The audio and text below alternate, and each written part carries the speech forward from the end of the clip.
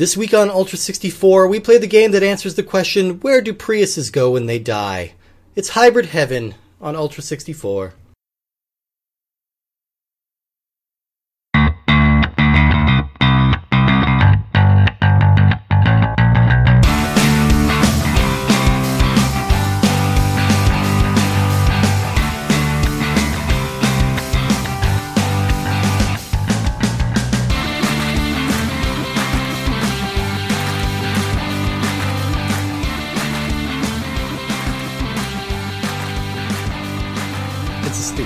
What did you think I was going to go? I thought you were going to say something about like 40 minutes in Hybrid Heaven or something. Oh, okay. I mean, that one's all right, but it's welcome not as good as yours. To Ultra 64. We are the comprehensive Nintendo 64 podcast. My name is Steve Guntling. I'm Woody Siskowski. We are joined by a special guest today. Say hello, special guest. Hi, I'm Jeremy Hatfield. Hi, welcome. We're very happy to have you here. This week we are talking about Hybrid Heaven, and I think there's probably more than a few of you out there scratching your head and wondering what Hybrid Heaven is. But not Jeremy, because when we started this show, one of the first things we heard, one of the first requests was from Jeremy asking specifically to be on this show. He wanted us to give him a heads up when we were doing the Hybrid Heaven episode. You're a fan, yes? Yeah, it's a weird, obscure game that I found one day for like $6. Uh-huh. And never heard of it, and so I bought it, and it was good. Good entertaining play. That's a great story. I did not really know what to expect with this game. It's very strange, kind of damn cool, actually. I don't know. I really got into it. The thing that I remember about this game is when I was a subscriber to Nintendo Power when their 100th issue came out, and in their top 100 games of all time, they had Metal Gear listed, Metal Gear for the NES. Yeah. And they talked about how they didn't cover it very much when it came out, and how they wouldn't make that same mistake when its spiritual successor, Hybrid Heaven, came out later that year for the N64. And me not knowing very much about different, like, PlayStation at the time, was not aware that Metal Gear Solid was a thing. Yep. And so somehow I got it in my head that Hybrid Heaven was this successor to Metal Gear, as opposed to, Metal Gear Solid. The actual game, bearing its namesake and becoming an iconic game in its own right. This was, for just like a little hot minute, this was a really hyped up game. This was going to be the next big thing, and then it just disappeared. It came out, it kind of was met with critical shrugs, and then it was completely forgotten. But let's get into exactly what this game is a little bit. So Hybrid Heaven is released August 31st, 1999, published and developed by Konami, and it is a Nintendo 64 exclusive.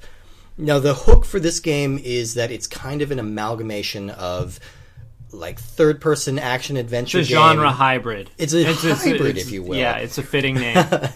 So it's like a third-person action game with RPG elements. Yeah, and weird RPG elements. Very strange, very strangely implemented. So the fighting, the combat is RPG, kind of like you select from menus, and it's all about timing and like organizing yourself around the enemy, and a little bit of strategy too. But you're basically just selecting from a list of kicks and punches. It's like wrestling plus Final Fantasy. Yeah, and it's an unusual system. But I don't know. I found that it worked. I mean, it works. It's pretty accessible, and there's a decent amount of strategy to it, because you can weaken individual limbs on your enemy, and you can have your own individual limbs weakened. Why don't you tell us a little about the specifics of the fighting system as best you can, Jeremy? Because you're the only one in this group. We played through the beginning a little bit, but you've actually played through the whole game. So okay, so. Yeah. It's an RPG, but there's a little bit of action involved to it. So you're moving around in one-on-one fights. Yeah. And you have two things you can really do until an action has happened, which is you can either press A, which puts you into menus. Uh-huh. And in the menus, you can use items, you can punch, kick. Later in the game, you can set up combos. And you're able to create those combos yourself, right? Yeah, when you're out of combat, you can go into menus, and you can set up your own combo lists, and combos can max out at, I believe, 5 different attacks in a single combo. Okay, yeah. and then you can also press R, which grabs the enemy. Mm-hmm. And when you're holding the enemy, you do more wrestling attacks. Like you can do pile drivers and suplexes. And he did a full Bane move at one point. You just pick the guy up over your shoulders and then break him over your knee. Drop him on the knee. Yeah. Backbreaker. Yeah, backbreaker. Yeah. And my favorite, the pendulum one, where yes. you just like jump, grab him by the neck with your legs, and then spin him around and slam him on the ground. I believe in when we played War Gods last week, that move was called Suggestive Throw. Suggestive one Throw. Of the characters. Yes, that's right. It was like which character? One of the generic female characters just like does a thigh grab and then suggestively throws you. It's not called Suggestive Throw in Hybrid Heaven. Yeah, and if you hit a character in a certain body part enough, like if you hit them on the right leg enough, their leg will get injured and they won't be able to kick you, or they'll move slower or something like that. And if you hit them enough in the head, then they'll get stunned for a bit, kind of like Street Fighter. Yeah. I mean, this was interesting enough that I felt like I'd never seen anything quite like it. I feel like the closest comparison I can make to this is, did you guys play Parasite Eve on PlayStation 1?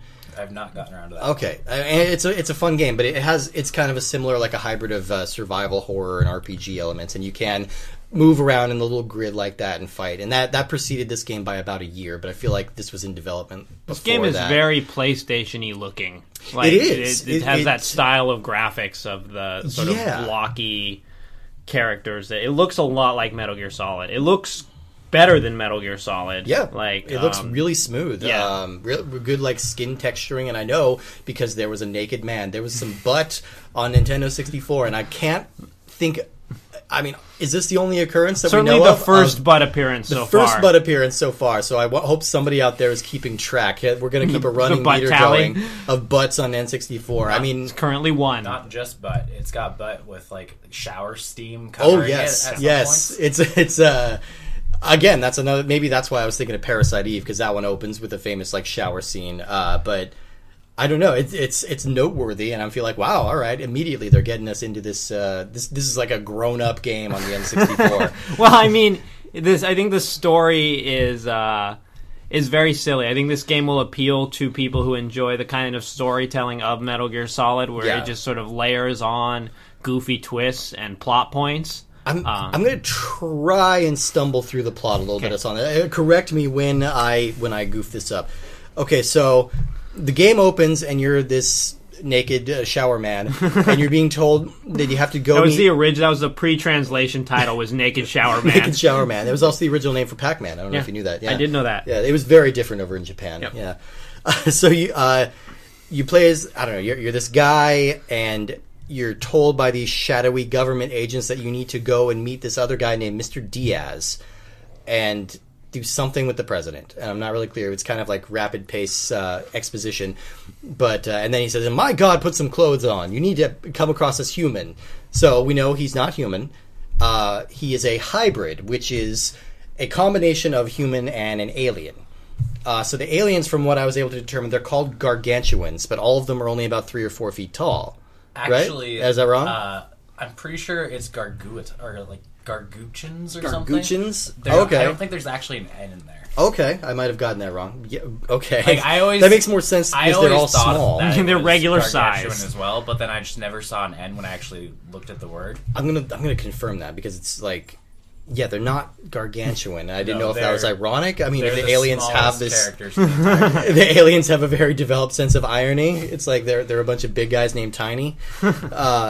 So this guy that you're being is a combination human alien, and so we cut to New York City. Oh wait, as you're walking by, it also cuts to his answering machine. Yes, where he has a phone message from his girlfriend, I believe, who says that Christmas is coming, and remember their promise to meet under the Christmas tree in Washington D.C. Yeah, at the White House. In front of the White House, the famous White House Christmas tree. Yes. So we cut to New York City. Your guy's going down to a subway platform where he sees someone who's dressed kind of like Brock Sampson, but with like Indian war paint on his face. And he's surrounded by 2 guys in black suits, and there's one lone woman on the platform looking confused. This is all in the far distant future year of 2000, by the way. Yeah. So as this character approaches, Brock Sampson with the vest pulls out a gun and shoots him, and the guy falls to the ground and disappears into a flash of light. And we don't know why he's doing this, but the other two agents try and wrestle him back, and they bring him back to this underground laboratory. He kills them, breaks free, and now you're fighting your way through this underground lab. Now, the character you thought you were playing as at the beginning, the naked shower man, you actually end up playing as the Brock Sampson guy. Yes. Who had just shot him. But then it turns out that Brock Sampson guy was naked shower man all along. Yes. The twist is that they are the same person? The twist is that naked shower man, also known as Johnny Slater. Johnny Slater, okay. Johnny Slater was already kidnapped by the aliens and the hybrids and was replaced with a hybrid. And so you have, as Mr. Diaz, because there's a couple good aliens in the ship. Yeah. And they have released you to try to stop their one evil Garguaton, or okay, pronounced. But at first, you don't remember that you're Johnny Slater for some reason. Okay. Because that helps them. We don't know how, but... So it sounds like most of this game is Diaz realizing that he's Johnny Slater, turning against the aliens, and then sort of going through their base and suplexing dudes? Pretty much, yeah. Okay. Does it mostly take place in the base? The entire game is the entire game is in the base. Yeah. Okay. Which is a little tedious, I will say. I mean, it's fine, but it just kind of looks like any underground bunker in any video game. Yeah, lots of hallways, lots of little flying robot drones. Sort of the main action sequence is you pull out your sort of disruptor gun by holding R, and then you press A to, or was it Z to fire? Z to fire. And it's very, very forgiving. If you're aiming in just kind of the general direction of the robots, you will hit them. And the gun only works on robots, which is I like that feature. Like, you can't just like go around and shoot everybody because you have to punch them. They explain it with the one character saying it's the disruptor, which you're supposed to use in case something targets you, and it's supposed to only hit intruders, but you're supposedly not an intruder because they think you're Mr. Diaz. Okay, I mean, so I found the controls were tight; they worked pretty well. You have your typical A button to jump. They had the weird choice of mapping the map button to B, which I feel like is, for an action game, you want those A and B buttons open all the time. But then when you actually get to the combat section, that's just not how it functions. It doesn't function like a regular like beat 'em up style game where you would need those buttons. But still, I just kept pressing the B button, expecting something to happen, and it just kept making my little mini map pop up or disappear. I don't think this is really all that much of an action game, so much as those sort of action sequences play as sort of a bridge between fights and just sort of very basic puzzles. There's a few encounters in the game where there's this huge giant monster that literally chases you, and you can't actually kill it, and you just have to try to stay out of its way. Okay. And it's chasing you through the compound. And okay, that sounds cool. That sounds like the Lion King scene in in the Lion King game on the Genesis, where you're running towards the screen away from the wildebeest. Yeah, I don't know. I could never get past the level in that game where it just can't wait to be king level, where you're riding on the ostrich. Every time I would jump and I would hit the tree and die. Like, there's the same part and I can't get past it. It was a pain in the ass. I played that game enough that I've beaten it, but yeah, it took a long time. Anyway, we got off track already. Why is there not a Lion King game on the N64, you guys? Come on, get on this. Well, because Virgin Games went out of business. They did, I know, it's a bummer. I liked their games. Disney games for Super Nintendo were pretty good. They were really good. There are a few on. There's a Tarzan game. There's a Toy Story game. There's a couple that we'll get to play that are pretty fun. But anyway,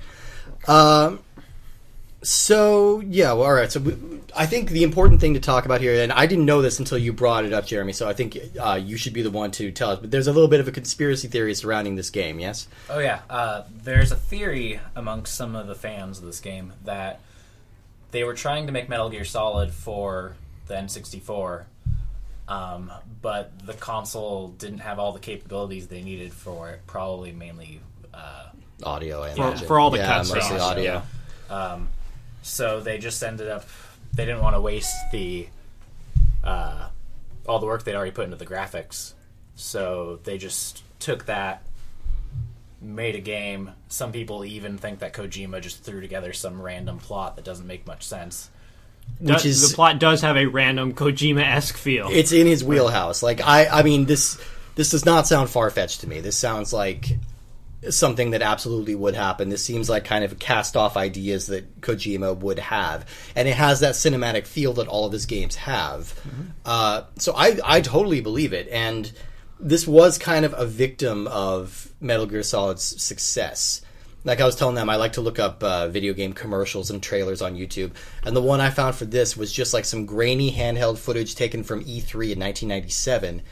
And you can't hear any of the audio because the Metal Gear Solid theme music from the next booth over is blaring so loud that it's overshadowing everything. Yes. And that's kind of what happened with this game. When 1998 Metal Gear Solid was finally released, and it was a massive, massive hit. And so Konami kind of focused their energies on promoting that game and building up that fan base. And this one, when it came out, and it was just kind of it got mediocre reviews and it didn't really land with fans, they just kind of let it go by the wayside. It's interesting because I feel like this game is almost backwards in terms of what I feel like Metal Gear Solid is like a cool, memorable game based on the story and the sort of bizarre events that take place in it. Yeah. But it really does not play very well. I find that game really frustrating to play. It's true. First Metal Trying Gear to Solid. play it now, yeah, it's definitely frustrating. Whereas this game plays fairly smoothly, but it just a lot of it seems kind of bland in terms of there's not quite enough crazy set pieces, and maybe they come. I mean, I'm guessing that more come later. Yeah, but I wanted more right at the beginning. Yeah, it definitely is a game that the first hour is kind of like a tutorial. Okay. Yeah. And cinematics, just giving you. There were some very idea. long cinematics. Yeah. Yeah, that opening cinematic was like 5-6 minutes long. Which is very uncommon for Nintendo. It yeah, was fully voice acted for the first cinematic. Yeah, and not that badly voice acted either. No, I mean it's a little stiff and a little kind of staccato, but it wasn't terrible. No. So I think this is the type of game that is kind of like destined to be a cult classic. Like, it's all the elements are there, and it has kind of a cult following now. So it frequently tops. If you're like me, you're constantly looking at lists of the 10 most underrated Nintendo 64 games that you've never played. All those clickbaity kind of lists. This one's always on there. This one's always. The thing is, there's not. I don't feel like there's all that many games that are like unknown, I feel like unheralded. They're really reaching, and when you get to that, you have to reach. Have you guys played Mario Kart? It's because people know the Mario games. People I feel like even like people are aware of like the Mystical Ninja games. Sure, yeah. So you really have to draw, and I think that this game has. This is the kind of game that has an audience in terms of people who like weird Japanese stuff. Yeah. People who like crazy Kojima-esque stuff. But I don't think that this game did want, in the hour or so that we played, it made me want to play more.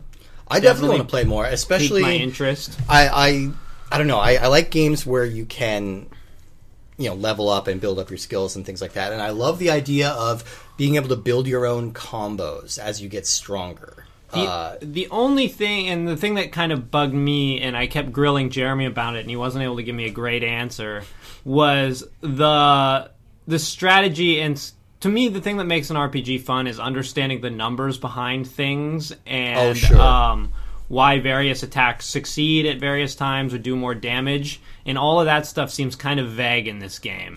It's true. The counters, like, for the most part, they seem like the most... Okay, so when you get attacked, the action freezes and you have a chance to either step out of the way, guard against the attack, or you can counter, which is, you dodge it and then you hit back. Yeah. And the counters, I mean, they seem like the most reliable way to get, like, a leg up, but they don't always work, and it's hard to determine why it doesn't work. And it would just say counter kind of, failed, and then the guy will hit you. And it's just kind of like RPG mechanics going on behind the scenes. It's like an invisible D20 being rolled, right? Yeah, I think so. Yeah.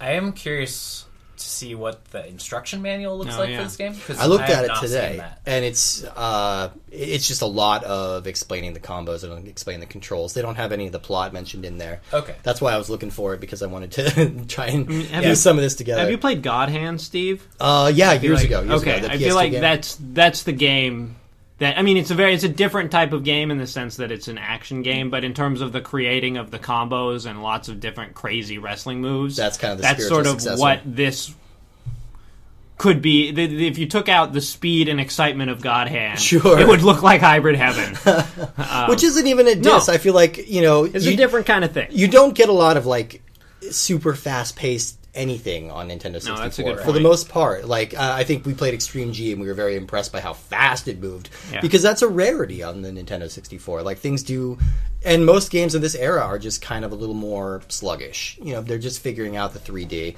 I was really impressed with this game. I thought it was very creative with what it was trying to do. I think it was more successful than it was not. I can understand how the settings can be a little tedious and the repetitive fighting can be a little, unclear sometimes. But I thought this was really cool. I will say there's a versus mode on this that doesn't necessarily hold up as well, and we might be biased a bit. Okay, so Jeremy brought his memory card, and my memory card's all full up, and I need to clear it out. But he was playing with his character, who was a level 49, and I was playing with the default character, which is a level 1. So it's literally impossible for me to do damage to him, and if I get hit even once, I'm dead. And this is with the handicaps on, where I'm at negative 10 power. And I'm at positive 10 power, yeah. So there was like literally no way I could do anything. It's a really weird two-player mode because it still has the same mechanics as the one-player mode, where when you choose an attack, time stops. Yeah. And you select, and then the other person has a chance to choose if they want to counter or move. So it's, I don't know, it's not a super sensible mode. And you can watch the other person's controller to see what attacks they're inputting. So you can that's an easy way to game it. Like you can just look at what they're doing and then figure out your counter or your dodge. But or your again, step since most of these mechanics are not super clear to me, it's not like just because if you realize that your opponent is going to kick you, I don't know what the logical counter to that is. Well, you step out of the way if you could step back. But I mean, I guess technically, if you step but back, that's the same counter as if they were going to punch you, Steve. That's true. I don't know if you knowing what they do really affects your response. That's fair. Okay, that's fair. Yeah, it's not the best fit for a multiplayer game. Like, I would not invite people over, hey, let's play some two-player Hybrid Heaven. And then to resounding shrugs and what the fuck is this?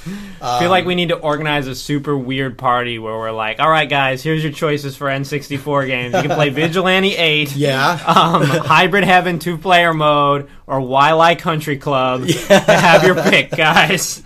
Oh my god! And Nicole would just divorce me immediately. If she ever has to hear the words "Waialae Country Club" again. I don't know why that game graded on her so much. It did, yeah. That one just really. Even listening back when I was editing the last episode, I'm like, man, she hates this game. Like, I have to edit out all her sighs in the background. She's so angry at this one. This one was not that. Hybrid Heaven was not a sigh-inducing game. So no, the music is kind of short, little bursts and kind of repetitive. Yeah, for sure. But this is one, like you said, this is one I want to go back and play more of. Like, I would like to play through this game and see. Well, we have seen the ending because you had the ending on your memory card, Jeremy.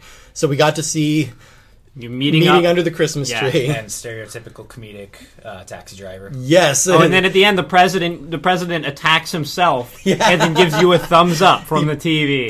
That's what gives me hope for like the weirdness that you were looking for. Like, okay, this ends with the president punching himself, giving a corny thumbs up to the camera, and then you go meet your girlfriend under what looks like the world's largest Easter egg. But it's supposed to be a Christmas tree. Yeah, I definitely feel like it could go either way in terms of either getting, because the core gameplay is sort of slow and repetitive. So I feel like it could either get more that way and be too much of a grind, or get crazier and sort of draw you in. But as far as I mean, Jeremy's played through it and he's a fan. So I played through the entire game. I didn't figure out all the systems completely. Yeah. But like I said, I didn't have an instruction manual, and this is still back in the day when those are kind of necessary to an extent. Yeah, they were. Yeah, and now games don't even have them anymore, which kind of bums me out in a weird curmudgeonly way. Oh, I agree. Yeah, I don't know. It's like I don't even really look at them when I have them, but I want to know they're there. I don't know. That's just, that's my 2 cents. This is Andy Rooney. Anyway, so...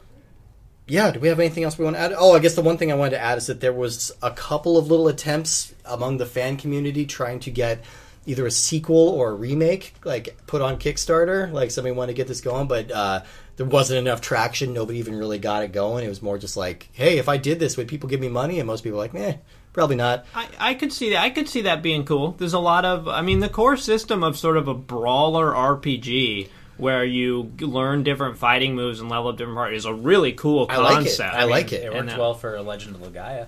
And I have not played that. Or like Jade Empire, like the BioWare Jade game Empire, had kind of elements of that. The best BioWare game that no one talks about. Yeah, that one's kind of been left to time, but I liked that game. But yeah, no, I think this one's totally solid, but I don't see any real future for it at this stage unless there's a sudden resurgence of popularity after we're talking about it right now. They'll probably put it into now that Kojima's not involved with Metal Gear anymore, they'll probably find ways to reinvigorate the Metal Gear Solid franchise. And sure. To be like, it was actually all in Snake's head and Hybrid Heaven is the real canon. I think you're joking, but they would absolutely pull that kind of shit. So wait, I guarantee it. Solid Snake's been replaced with a hybrid this whole time. Exactly. Yep. With a Gargantuan, whatever it is. Gargatron. Gargamon. Gargamels. It's by a bunch of Gargamels. Yeah, you gotta kill those Smurfs. You gotta kill them. You gotta smurf them right up. Okay, let's move on to our rankings. So for people who have never listened before, shame on you. But we keep a running list of rankings of each of the games we play. The people who've never listened before are the people who just go and they look for all Hybrid Heaven related content online. And so that's just how they someone to validate me. Yeah. We have 33 games on the list so far, so let's rank them somewhere in between here. I'm going to start this week. This is my new number 7 game. This seems real high, Steve. This cracked the top 10 for me. I don't think that's high enough. Oh, man. To give the context, that's between Turok the Dinosaur Hunter and Extreme G. Okay. So we haven't had the strongest crop of games just yet. Turok ahead or below? Turok's ahead. Turok's surprisingly fun. It is. No, it holds up. I just remember the Fog of Doom. Yeah. Yeah, there's a lot of fog. But yeah, no, this one holds up. It's creative. It's different. It's really not like anything else. It plays well. It's got ambition. And it's something I would like to play more of. Like, the flaws weren't enough to detract me from enjoying it. And it's more just like it's quirkier than it is bad, or that it is flawed. It has that sort of old school vagueness, something like that Dark Souls sort of embraces. Yeah. Where you just are kind of running from room to room, and the story doesn't make a lot of sense. A lot of panels and power-ups are kind of vague, but there's something kind of charming about that. Okay, yeah, absolutely. Where would it rest for you? It's going to go under Extreme G for me, which is I feel like Extreme G is my cutoff of games that I know are pleasant and fun. Okay. So this is just below that. Yeah, okay, I haven't. That's your number 14 game. Yeah, I haven't played this enough to give a definitive feeling of it. It definitely piqued my interest, but it also seems like I said, since you're just running the first section of what we played, you're just running from room to room. I really dislike games where all the rooms look the same because I tend to get lost super easily and then just find myself running in circles, which drives me nuts. Fair. Okay, that's fair. And that's so fair. I feel like this game could really get bogged down in that kind of thing. Or, like I said, it did pique my interest. It made me want to play it more, and give me the report. Does it get more interesting? I'll let you know, because I'm going to dig into it. Because weirdly, getting lost and circling around rooms isn't really a problem for me. Like, any given day, you can find me in my house just wandering around in a circle. Like, well, you do live in a mansion. Just pivoting on one foot. Yes, it's a sprawling manner. There's rooms here I've never seen. Jeeves, fetch forth my Hybrid Heaven. There's just stairways that go nowhere. Yeah, exactly. They just drop off into a pit, yeah. Where does this game rank for you, Jeremy? Well, it's clearly the best N64 game. Well, obviously. That you've played for the podcast yet. Yeah. But it does something that I really enjoy in games, which is trying something new. Yeah. It does. Like, not enough games nowadays try anything new. No, they really don't. And I would say at this time when the game came out, fewer games tried new things. I would think more games now try new things. I would say this time. This time, so. And even if this is kind of cashing in on trends, because I feel like the biggest games in the world at the time this came out were Final Fantasy VII and Tomb Raider, and this is kind of like trying to blend those. Yeah. So even if it is trying to be different by way of adapting the most popular possible things, it still works. Like, it's still unique. Where would you put this, like, not just based solely on what you've played, but just, like, relative to most N64 games? Like, it's definitely in my top 5 for one-player games. Holy smokes. Wow. Okay. That's a hell of an endorsement. Yeah. So, yeah. All right, so you heard it here, Jeremy Hatfield. Go out and buy Hybrid Heaven. Yes, it's not, get it before everyone jacks up the price based on this podcast. Yeah, it's still like a sub $10 game. It's not an expensive game. You can find it pretty easily, and I would recommend finding it because it's a lot of fun. That's our show, and I don't know why I yelled that. No, I know you're sick of us being in your home. Occasionally, I just have tics, and I need to just let them out a little bit. I'm glad I turned the mic away from you. So thank you very much, Jeremy, for being here. We appreciate your expertise on this. Yeah, we would have been fumbling in the dark here. Speaking of fumbling in the dark, next week's game is something that we're going to struggle with a little bit. We're going to be playing Scooby-Doo Classic Creep Capers, and we're going to be trying to fill time talking about a Scooby-Doo game. So tune in for that one. It's going to be just chock full of jinkies, I imagine. Like, wow, Steve, that sounds super great. Ruh-roh. All right. Good night, everybody. Or good morning. I don't know where you are. Just Goodbye. Stop the podcast. I can't. Stop I'm a hybrid.